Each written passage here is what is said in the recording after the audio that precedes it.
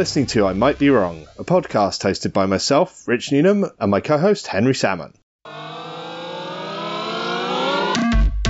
Welcome to I Might Be Wrong.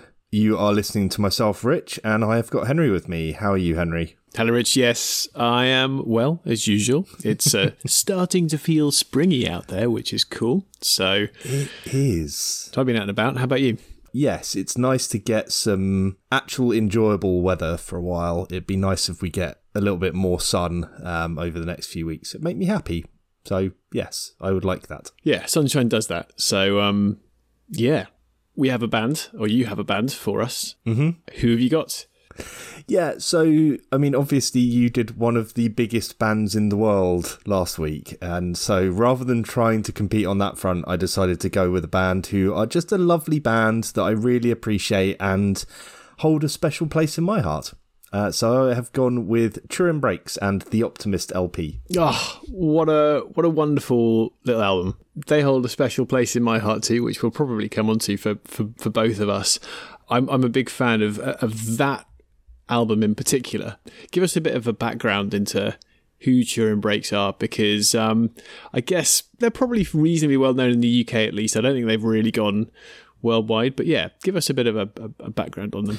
Yeah, I think that's fair. They have popped up on various soundtracks for various TV programmes and things like that, so there's definitely an element of them being sort of known, but not necessarily, like you say, they're probably biggest here in the UK as much as anywhere else. So they are an English band, and they are mostly a duo of Ollie Knights and Gail Perajanian. I don't know how to say that, so I'm going to say Gail a lot in this podcast. well, given our some of the pronunciation we've had on other bands and artists, maybe Gail is the right way to go on this one. I found out we did have a massive faux pas, which is that it's Sigur Rós, not Sigur Rós. Yeah, well, didn't someone post that on? Was it? I think we got Facebook? Commented at, which is a great shout. Although in our defence, whenever they're brought up on the radio or anywhere, or even though I've seen them introduced on a live set and the introduction has been Sigur Rós. Yep. And the band hasn't stepped up and said, stop it. So a little bit of defence on our side. There do seem to be some elements of the band trying to stop it, but I get the impression that it was mispronounced so often that they've just gone, screw it. We'll either is fine. Yeah. So Turin Brakes do have two other long-term collaborators. So Rob Allam and Eddie Meyer are part of the band when they're playing live. They're involved in recording, but they don't tend to be as involved in the creative process, which is mostly Ollie Knights getting the ball rolling and then bringing Gail in to do some work on it. But it's very much an Ollie Knights driven project generally. Yeah. And when you talk about the kind of the project, what's their sound like? Yeah, so they've evolved over the years, but at their core, it's very much this sort of dual acoustic guitars and harmonies, and they're very folksy and a bit whimsical, but they have this kind of dark edge and energy to some of their music as well. Yeah, certainly in the album that you've picked. Yes. Which, in my view, is their best one.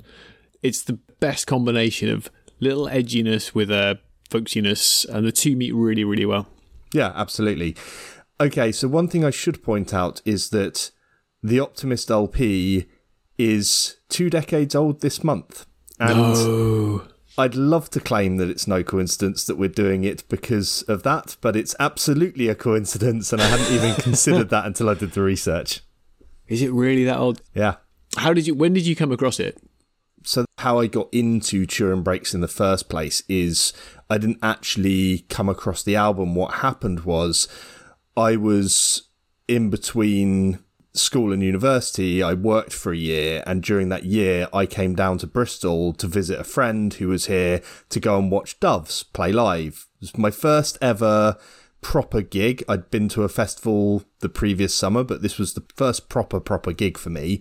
And so when I turned up, I met my friend Mark, who I think you've met, and his then girlfriend, and headed to go to the gig. It was at the Anson Room, so Bristol's University Union has a gig venue. And Shelley, who has a much cooler upbringing than I had been to lots of gigs over the years. And so when we got there, her attitude was, we don't need to see the support. Support acts are always rubbish. It's pointless. Let's just stand in the bar and drink for, an hour and a half before Doves come on. I was like, no, this is my first ever gig, and I absolutely want to go and see. I want to experience everything. I want to go in early. I want to see the support, all of that kind of stuff. So we go in and we stand, it's not a big crowd. No one's really heard of whoever the support is.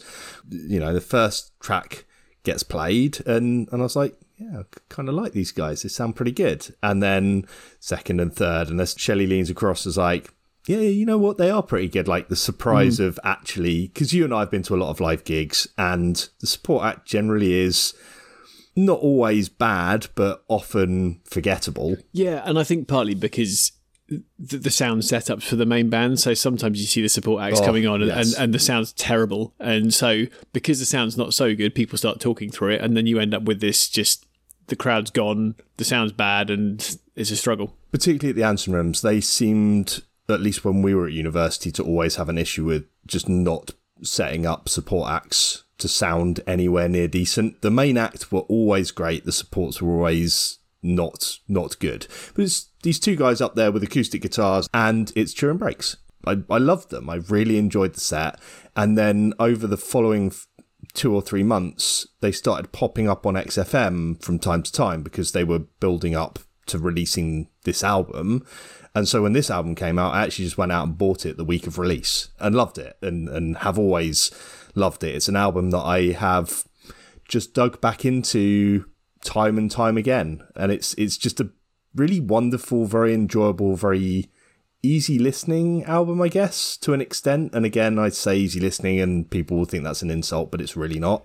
Yeah, my experience is similar to yours in that, well, at the same time, I think I probably heard a single first and then decided to buy the album off the back of that. But yeah, I'd come back from backpacking, about to go to uni, and I must have just bought it on a whim, really, or on the back of a single. And same as you, kind of fell in love with it. And when I got to university, put all my stuff down and in my room and shut the door, this was the first CD I pulled out, and it kind of christened the room with this album. Nice. It's a bit weird. It's quite thoughtful, the album. You can kind of, I don't know, it gives a really lovely sense of calm, I think. And when all of the stress of moving out of home and bringing boxes into a room, and now you want to make it your own, I have pressed play on this album, and it was this kind of cathartic little thing that I just knew well and thought,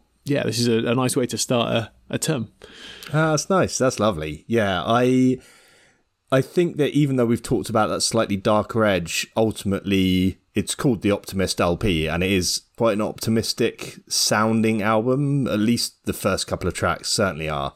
We should talk a little bit about Turin Brakes and their background and what their influences are. So they actually met at school. Knights had not been doing very well at a school that he was going to and had been moved to a new school, and Gail had the exact same thing happen to him the year before. So he was the new kid and Gail welcomed him in as, oh yeah, we can be friends.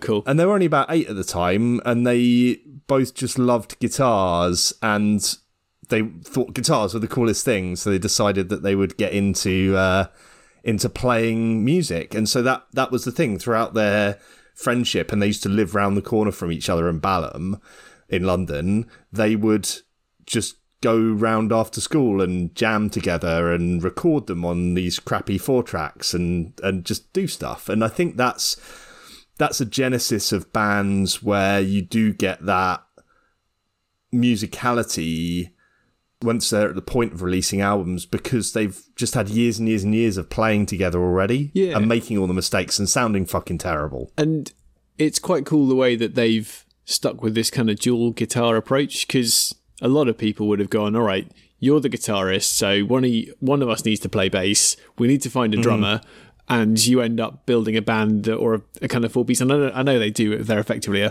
4 or a 5-piece now, but in terms of the way the music's composed, it's two guitars playing off each other. At least that's how it sounds like on a lot of their albums, and that is quite different to a lot of other artists. Yeah, and they've got a lot of obviously guitar band influences, so they talk about things like Prince, Talk, Chuck Berry, the Black Crowes, and one which I really like as I think maybe being a sneaky big influence, particularly on this album, is Sebadoh, because On Fire to me by Sebadoh absolutely sounds like something they could have been listening to in the middle of making this. True, there's a band you don't hear much of anymore. True.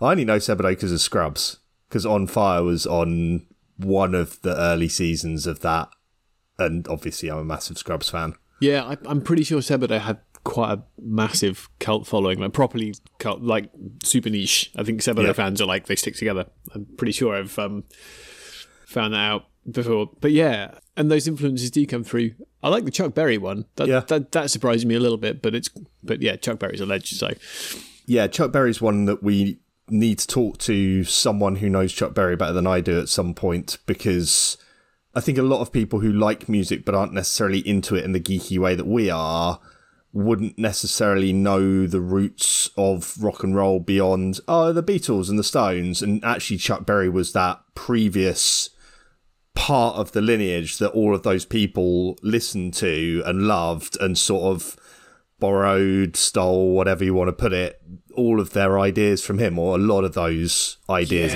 about music from him. That is a great shout. And actually, obviously, I mean, the famous crossover into pop culture is Back to the Future. Absolutely. When he's up on the stage and, you know, I guess your kids weren't ready for this yet, or your parents, something along those lines, but he plays a Chuck Berry solo and blows the room away. But we're digressing, but it's kind of an influential part of, I guess, their lives, and that's a fair shout. But this album isn't particularly Chuck Berry-ish for me. No, it's not. No.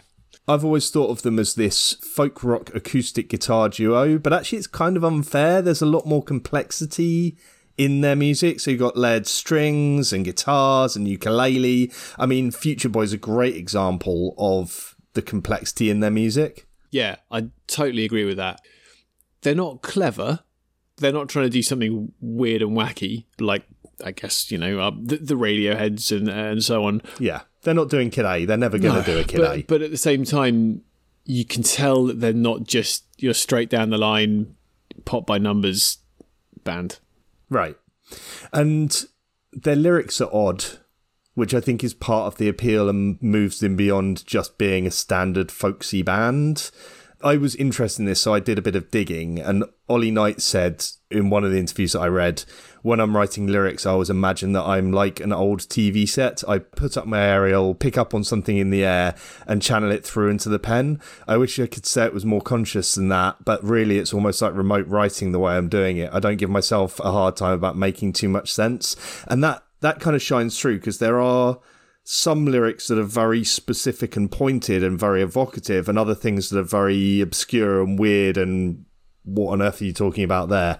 But he does it in a really nice way, in a way that your brain kind of almost just goes with it. It's like, because there's room for you to interpret some of the lyrics or not, or just listen to the sounds. But it doesn't grate. Like, some lyricists write bad lyrics and it's annoying.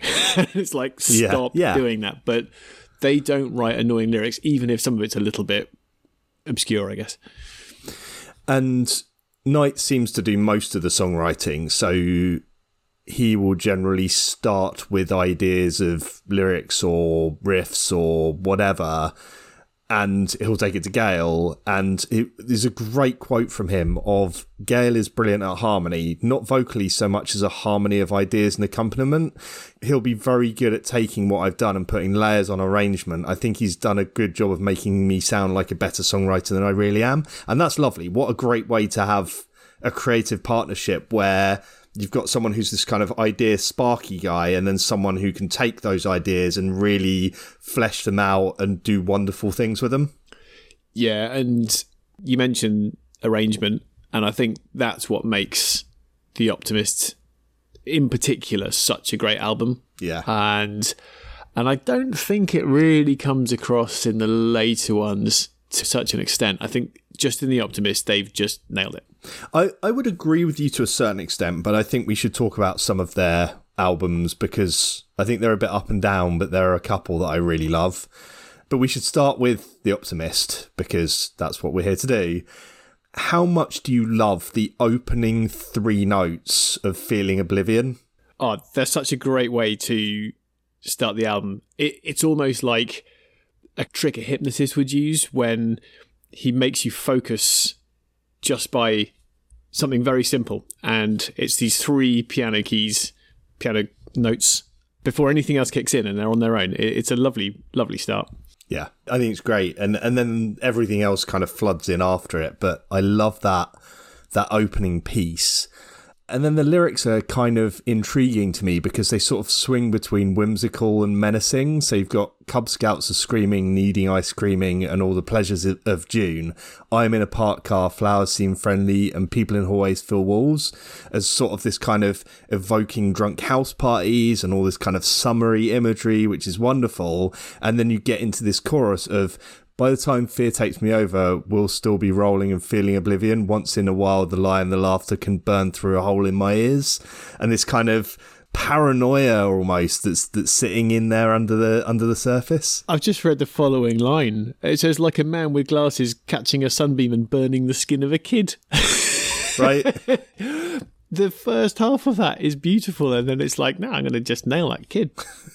Do you think it's deliberate? I always assumed that was like an accidentally, he's just standing in a way that means that the kid's just in the firing line by accident. I guess that's the point. It is this slightly weird, it is a slightly weird style.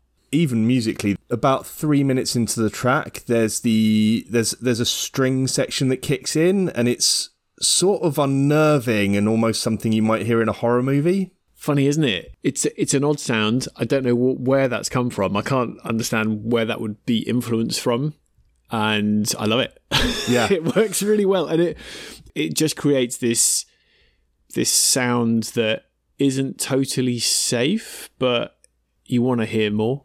Yeah, and it still resolves into a positivity. There's the last Feeling Oblivion sort of resolves into a more comfortable release out of the back of the track. Yeah, I do like the way it starts, and then it kind of drops into Underdog or Save Me, which is the next track, and then you've got this straight drum beat that kicks in, and it's kind of, all right, this is back on more poppy ground now, and it's got a bit more tempo, and you've gone from this kind of lilting, gentle song to something a bit more focused, and I love the way it moves into Underdog. I think that's one of the best songs on the album. I agree, but I also think that while the music is a bit poppier and a bit lighter, there's a bit more of that aggressive edge to his vocal delivery, which I don't think you're expecting when you listen to the music. And things in the lyrics, things like, I tried to stay friendly for the sugary abuse. And then you go into the chorus and it all of a sudden jumps into this major key, but the lyrics are then save me from myself. Yeah. So it's always this juxtaposition of positivity with a bit of unnerving, what's going on? I love the way, and I could relate to this back at university. Like, you said you'd always fall for the underdog. And it's this kind of accusation that it was like, all right, if I carry on being the underdog, then you'll fall in love with me. But you won't, because I'm the underdog still. And it's, I think it's a lovely little song. Yeah, and Knight says of it, it was a perfect scenario of how you'd think a Turin Breaks song might come into existence. It was literally just me and Gail sitting in his bedroom when we were 19 years old, and he was jamming out these chords we all know as Underdog, and I was sort of rapping over the top of the melody, just kind of throwing out ideas and lyrics. And once we'd pinned something down, we recorded a nice little demo of it on our mini disc 4-track that we had at the time. No way! But apparently it was originally called Sally and was more of a love song about a girl, and then their manager said that he loved the feel of it but didn't love the lyrics, and Knights agreed and rewrote all the lyrics in about 20 minutes. Interesting. Literally the week they were going to the studio, and it was all off the cuff and really instinctive. He makes this comment of, it's funny when you look back in hindsight and think, imagine if I'd written it differently again, what would have happened? Because he could easily have done it the next day when he was in a different mindset and a different mood. Yeah, it's a bit like the chat we had about Feeder with Buck Rogers and how he wrote a load of bollocks, and that's still what's in the lyrics. Yeah. I want to jump to State of Things. Yes, great song. I don't know why, but to me the opening acoustic guitar sounds like the start of exit music for a film by Radiohead, but faster and more hopeful. And the chord progression takes a more positive track than exit music, but those opening, the first few chords that they use sound very similar. It's a very Gomez-y like track, this one. It kind of shuffles along like a Gomez track, and it's got a little bit more bit more energy than some of the others. I do like the way this album kind of mixes between the slower tracks and the slightly more upbeat ones. It seems to be a very well constructed album. Yeah, I Front agree. to back, it's like they've actually really thought of the order of the tracks. Yeah. This track is so good. The chorus in here of "You and Me Used to Be on Fire," it's a very simple lyrical emotion that has been used many, many times, and yet it doesn't feel cliched here. It feels very raw. It feels like there's that real emotional drive for that chorus that I just love. Yeah, and it's coming not just out of his voice, but out of the music and out of the instruments as well. It all just works really well together. And the bass line is bloody wonderful. Yeah, agree. This is not the only time that we hear echoes of Radiohead, and it's not a surprise because there'd be an influence on any band that was recording at the time, but there's electric guitars in Slack that sort of sound a bit like something that might be on Planet Telex or the Bends. Yeah, absolutely. That is almost a Radiohead introduction that they're using there at the start of Slack. I don't think it's one of their strongest songs, but you can definitely hear that.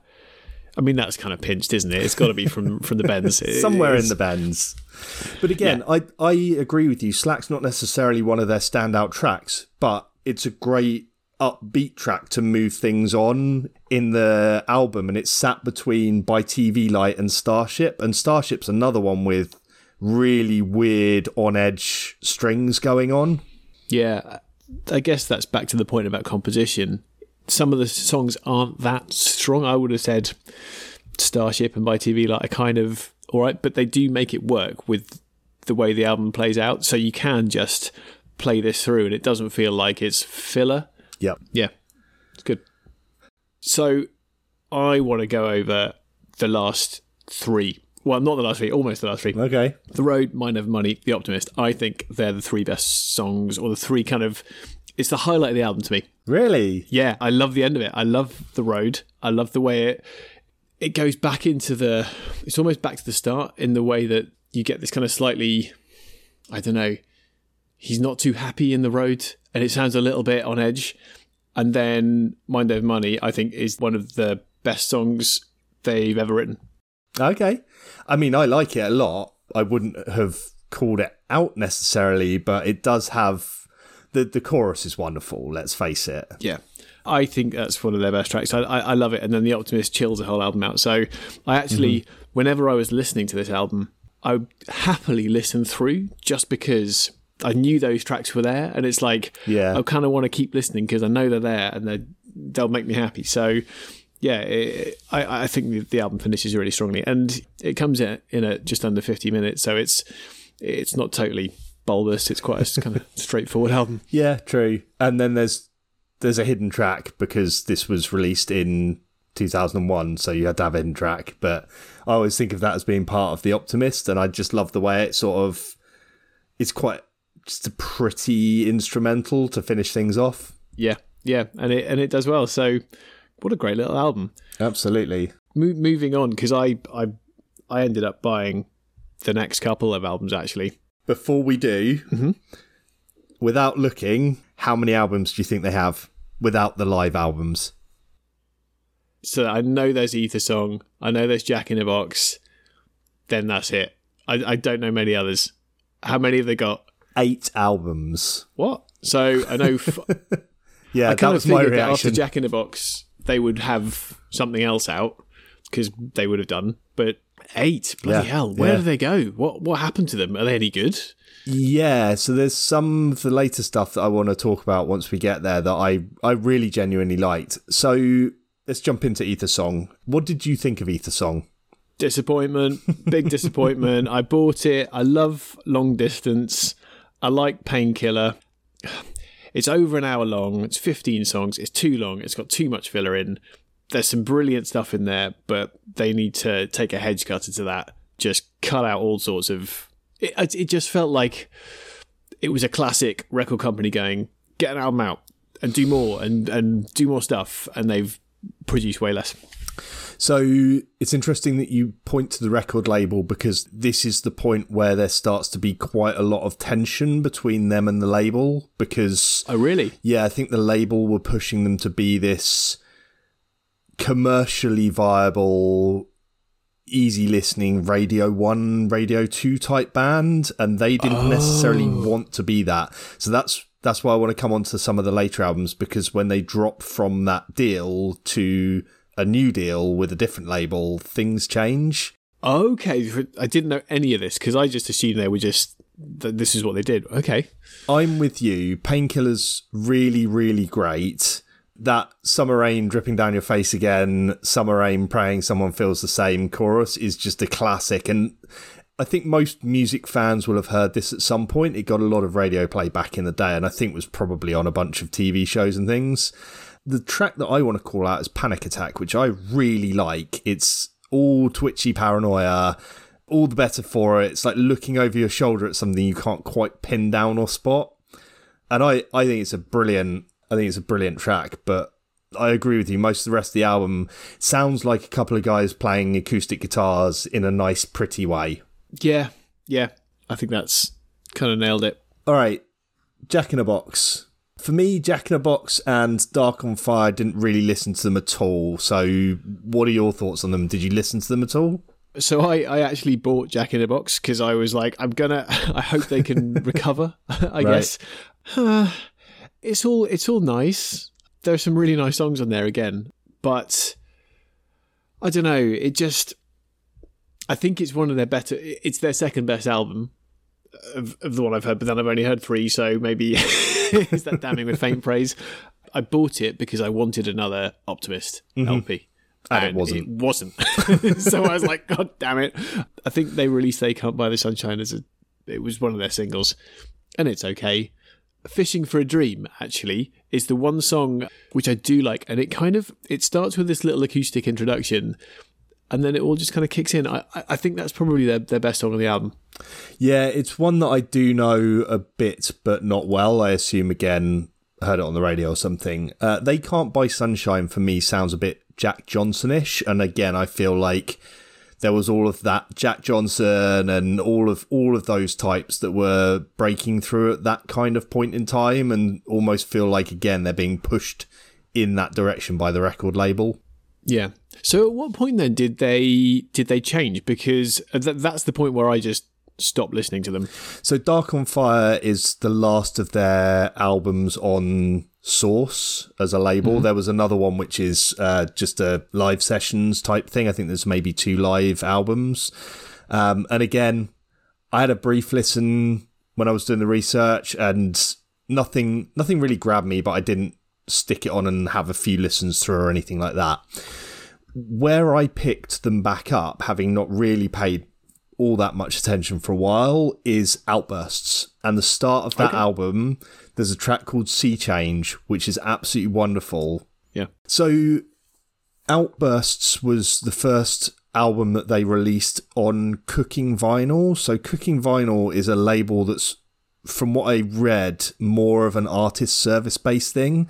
So they do all of the recording and distribution, but the artist retains ownership of their copyrights, which is obviously quite different to how most of the music industry works. And so this, to me, probably is where I think that there's got back to a bit more of the Optimist LP sound, because they're like, oh, we've got the freedom to do what we want again, and this is what we want to do. And I love this album. There's so much good stuff on here that totally reminds me of The Optimist. Oh, I'm sorry, I'm listening to it right now. I know this. Where's it from? This is lovely. Yeah, it's great, and I know it? it's during breaks, but I didn't know. It's really lovely. It got a lot of radio play, I think, on like Six Music and stuff. Oh, wait, doesn't this have an interesting video? No idea. Yes. That's it. Okay. So, yeah, this does have an interesting video. I remember it because they released it, and it's all this stop motion animation. Okay. And I remember I must have seen it on some kind of proto Reddit board on the internet back then. And I saw the video and I listened to the song and I thought, this is a really lovely song. And I think I completely forgot about it. And I'm so glad that you brought it up, because this is really good. Because this is like, it's almost like this is from The Optimist, and it's like they nailed it with this, and I haven't heard anything else from the album, so that's my evening sorted. You need to go and listen to it, because there's so much good stuff on here, and Sea Changes is a wonderful way to open the album, and it's got that kind of gorgeous folksy sound that is that kind of classic Turin Brakes first album sound. Mirror is also wonderful, so the second track has this beautiful opening guitar, and then it's back into this slightly off-kilter side of their music. Cool. The rise into the chorus on this is classic Turin Brakes. Oh, wow. Okay, well, I'm in one ear I have you, and in the other ear I have this Sea Change song, which I kind of lost. You know when this happens sometimes, you hear a song and you like it, and then it just disappears into nowhere, and you stumble across it again, and you've literally, right on this podcast, just brought it back into my head. So thank you very much for that. That's cool. You're welcome. Well, this album was 2010, which I couldn't believe, because I thought I'd heard all this stuff like 3 or 4 years ago, but it turns out it's a decade old already. Wow. Apocalypse is another good one from here that's worth checking out, partly because it's spelt Apocolips, as in lips on your face. And who doesn't love a good pun? But also there's great dueling acoustic guitars in here. Awesome. Wow. Which is just wonderful. It's a really great track. So having loved that album, their next release in 2013 is called We Were Here, and my notes say, were we? Because I completely missed this. But the album cover is fucking beautiful. The artwork on this is wonderful. It's cool, isn't it? Which I really love. And then Lost Property is another one that I'd picked up and listened to quite a bit. 96 was played on the radio a lot, and that's a really, really lovely track. The opening in particular is great. And again, it sort of showcases how Turin Brakes love to open an album. Like they'll always grab you with something. Yeah. Wow. Okay. This is another one that's just passed me by. And I think probably off the back of I guess I felt like a little bit like I'd squandered my pocket money a bit on Ether Song and Jack in the Box, that I've just missed this and I've made a bit of a mistake. It's a really cool album. And I read something that I obviously didn't take any notes on, but the actual album art cover, they saw it in a gallery that a friend had invited them to a gallery opening or something. And they were like, that looks like the album cover. That's our album cover that someone else has created and put in front of us. And they spoke to the artist and were like, can we use this for the album cover? And they were like, yeah, it's cool. I assume they got paid, so that's why they said yes. Awesome. That is I love that. Yeah. How cool would that be to be an artist and anyone just grabbing your picture and taking it? That's cool. Yeah. Keep Me Around is another great track. And I know I'm only talking about the first 2 tracks off each albums, but they're really strong starts to albums on both of these. This is like being wrapped in a big, warm musical blanket in front of a roaring fire in the middle of summer. Go and have a listen to it. It's absolutely wonderful. Nice. Okay. I will. I think that's perked me up a little bit, because I was just expecting. We've done this before on these podcasts where we've had bands who've just drifted off, and I kind of thought you were going to just say exactly the same for this. So this is good. I'm very happy about this.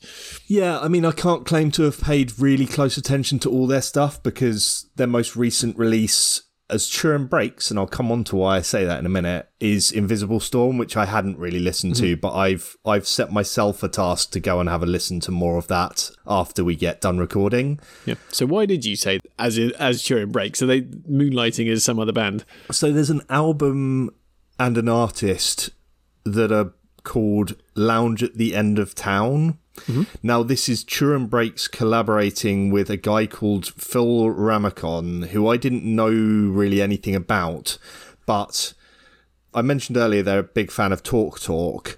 They performed at an evening called Spirit of Talk Talk, which was a thing in London, and so did he, and they sort of orbited each other and came across each other that way, and then things came back round later on, and they decided that they should do something together. He's a bit of a legend in the industry, it turns out. He's recorded with Bob Marley, Jimmy Cliff, Neneh Cherry, Talk Talk, hence being there. And this album is something where they sat down at a piano, because he's a really amazing piano player, which is how he ended up being a kind of legendary session musician, and sort of just started doing stuff and playing around with it. And they ended up with this sound and character that wasn't really theirs and definitely isn't Turin Breaks, but it sort of sounds like jazz and soul and swing. It's got New Orleans and Motown influences in there. It's very different to Turin Breaks, which I assume is why they decided they couldn't release it as a Turin Breaks album, because people have been like, what the hell is this? Yeah, well Talk Talk as a band are totally separate to Turin Breaks. They're in my head, they're pigeonholed as your kind of 80s kind of movie soundtrack. Well, he's not part of Talk Talk. No, I know, but just that kind of, if they met at a Talk Talk event, I see what you mean. It's going to be a little bit not acoustic guitars. But it's not like Talk Talk either. Okay, it's fine. completely different to everything. Yeah. And this is the thing, is what happened was they recorded the first track on that album and sort of created this character in their heads called Hopper, and the whole album is written from Hopper's perspective. Yeah, concept albums, they can be done brilliantly or absolutely awfully. I've heard some concept albums which are brilliant. I think Amy Mann did one. We did Amy Mann on a podcast a while ago, and she did one about a boxer, I think. Oh, I remember you talking about that. Yeah. But yeah, I think some artists fly the plane into the ground with concept albums like that, but it sounds like, some can pull it off. Yeah, I wouldn't say the most groundbreakingly brilliant original thing, but it's lovely. And I had it on a couple of times round while I was doing more research, and I enjoyed it. It was nice, and I'm sure someone can tell me that it's derivative of all of these wonderful bands and I should go and listen to them. And if you can and do, please do, because I'd like to listen to more of this kind of stuff. Yeah, awesome. Is that their last piece of work? Yeah, so Invisible Storm was the last Turin Breaks album, and this was the most recent thing that they released. They were already recording towards the end of 2019, okay. And then they had this thing where they didn't want it to just end up sitting on someone's laptop somewhere and never seeing the light of day, and so they started pitching it, and then with the pandemic kicking in, they were like, oh, this actually might be a really nice thing to do as part of that. So it emerged from that as a kind of full thing at that point. Yeah, they do strike me as, if you've got two people who are best buddies who can just bounce ideas off each other with two guitars, they could just carry on forever. If that's the way their creative minds work, there's probably more albums. Well, they talk about the fact that bands do have issues as they grow older, as they do more things. But Knight says, under pressure, in isolation, in the surreal world you find yourself in as a professional musician, we still come out of it getting on really well, making each other laugh and having loads of respect for each other. I know it sounds corny, but that's literally the reason we're still in a band together. And that's the thing. They obviously clearly have disagreements. They've argued over things, but they get on so well, and that's what's held them together for such a long time. Awesome. It's cool. What about live? Have you seen them at a festival? Well, you and I went to see them at Glastonbury, which was wonderful and lovely. I assume you remember that. Yeah, I do remember it. I can't quite picture the time. Was it a kind of afternoon set? So you and I have talked about this in the past, and I don't know whether I've mentioned it on the podcast or not, but Glastonbury, when we went, was one of two immensely hot years in about a decade. It was not a muddy Glastonbury. Yeah. And we'd been there since, I think, the Tuesday afternoon, because we were doing all the charity work that got us our free tickets. And on the Friday, it had been raining in the morning a little bit, just a touch. That's right, yeah. When the darkness opened, suddenly the heavens opened, because it went, oh shit, Glastonbury's on, we better rain. But then Athlete brought the sun out early afternoon, and I don't think we bothered going back and getting sunscreen, because I was very sunburnt the next day, and I remember being incredibly grumpy during the Polyphonic Spree and not really enjoying them, because they played there must have been like 1 or 2 p.m. on the main stage. Yeah, there was about 20 of them bouncing around on stage. Yeah. I remember that. I was laying on the grass and being very grumpy, but I assume I must have snoozed through the end of that and maybe the gap afterwards and then cheered up, because I went and had a look at the lineup, and it's Polyphonic Spree, Turin Brakes, and then Supergrass. And I was in a very good mood for Turin Brakes, so I assume that I must have somehow managed to get happier at that point. Snapped out of it, yeah. So I went and looked on Setlist, and they open with Blue Hour from Ether Song, because I did have to look that up because I didn't remember, obviously. And I remember very clearly them finishing playing that, Knight leaning into the microphone nervously and saying something along the lines of, "Hi, we're Turin Brakes, and yeah, we don't mind admitting we're shitting ourselves up here." Oh, that's awesome. Yeah, I do like it when you get a band who are, no, because that also brings the crowd in as well. Well, they were very much a band that were relatively still new at the time. They'd been around. I mean, this was their second album they were just launching, but the Optimist LP was not. It wasn't like a Coldplay rise to fame or anything like that. And so they're playing Glastonbury on the main stage, and they're like, "This is incredible. We're on the main stage at Glastonbury. This is a dream come true." So, of course, they were incredibly nervous. But I just thought it was very cute and kind of lovely to see a band be a bit self-deprecating like that. Yeah, no rock stars. That's cool. Yeah. Is that the only time you've seen them live, or have you seen them at other things? Yeah. I've just seen them that once. So I've never seen them at a gig. No, just the one time. Okay. So I found out they are playing the Optimist LP later this year live in full. We might need to go and see that. Yeah, actually, that would be worth watching, wouldn't it? Yeah. Although the trouble is, it's a bit of a cult album. The tickets are going to be quite hard to get, but let's have a go. See if we can do it. We'll talk about it after we finish recording. Yeah, and don't put the podcast out before the tickets go on sale, so that we've got the best possible chance of getting it. Our hundreds of thousands of listeners are going to go out there and get them all before we do. Yeah, come on, I'm game face on. I want the tickets. Fair enough. So how about influences? Have they led you down any acoustic paths? Yeah, I had to think about this, and I don't really know. I think there may be quite a standalone band for me. I think the problem is that they were lumped in with Coldplay and Travis and bands like that at the time, which I think was unfair. And I wonder whether maybe it's just that I enjoyed the acousticy, folksy stuff that they did, and it sort of led me into some of that type of stuff over the years. Yeah. It's hard to know, really. They're sort of one of those bands that are so integral to my late teens, early 20s that I don't really think of them as being like, oh, I found them and then I found this and then I found this. It's more just I enjoyed listening to them and then I found other things that I guess were similar over the years. Yeah. How about you? They kind of emerged at the same time as Jack Johnson did, actually. Mm-hmm. He brought his music out, 2001 as well? I think I bumped into that when I was backpacking. So, yeah, the two of those are tightly intertwined, the kind of Jack Johnson, Turin Brakes thing.